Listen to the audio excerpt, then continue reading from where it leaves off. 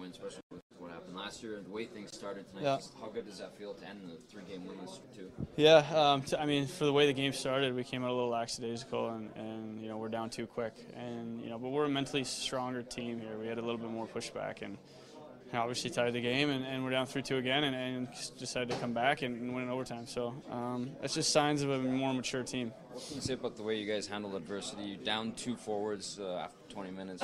What does that say about the way this team's kind of fighting? Oh, I mean, that's just the depth we have in this lineup is the best I've seen. It seems like every night, Tessa's line scoring or coming up big for us. And tonight the power play was great. I think we had 2 tonight. It's just kind of different stories for different wins every night. We're finding different ways to win. I know as of late here we've been a little bit, we haven't been winning games, 3 games losing shit, but we have a 0.1 and we dropped, I thought, a game that we played really well in New York. So. And then tonight, tough start, and we pushed back. I think that's just a sign, like I said, of a more mature team. How would you describe that OT? Because it was fun to watch. Yeah, I'm sure it was exciting. I think that's why they put the format in.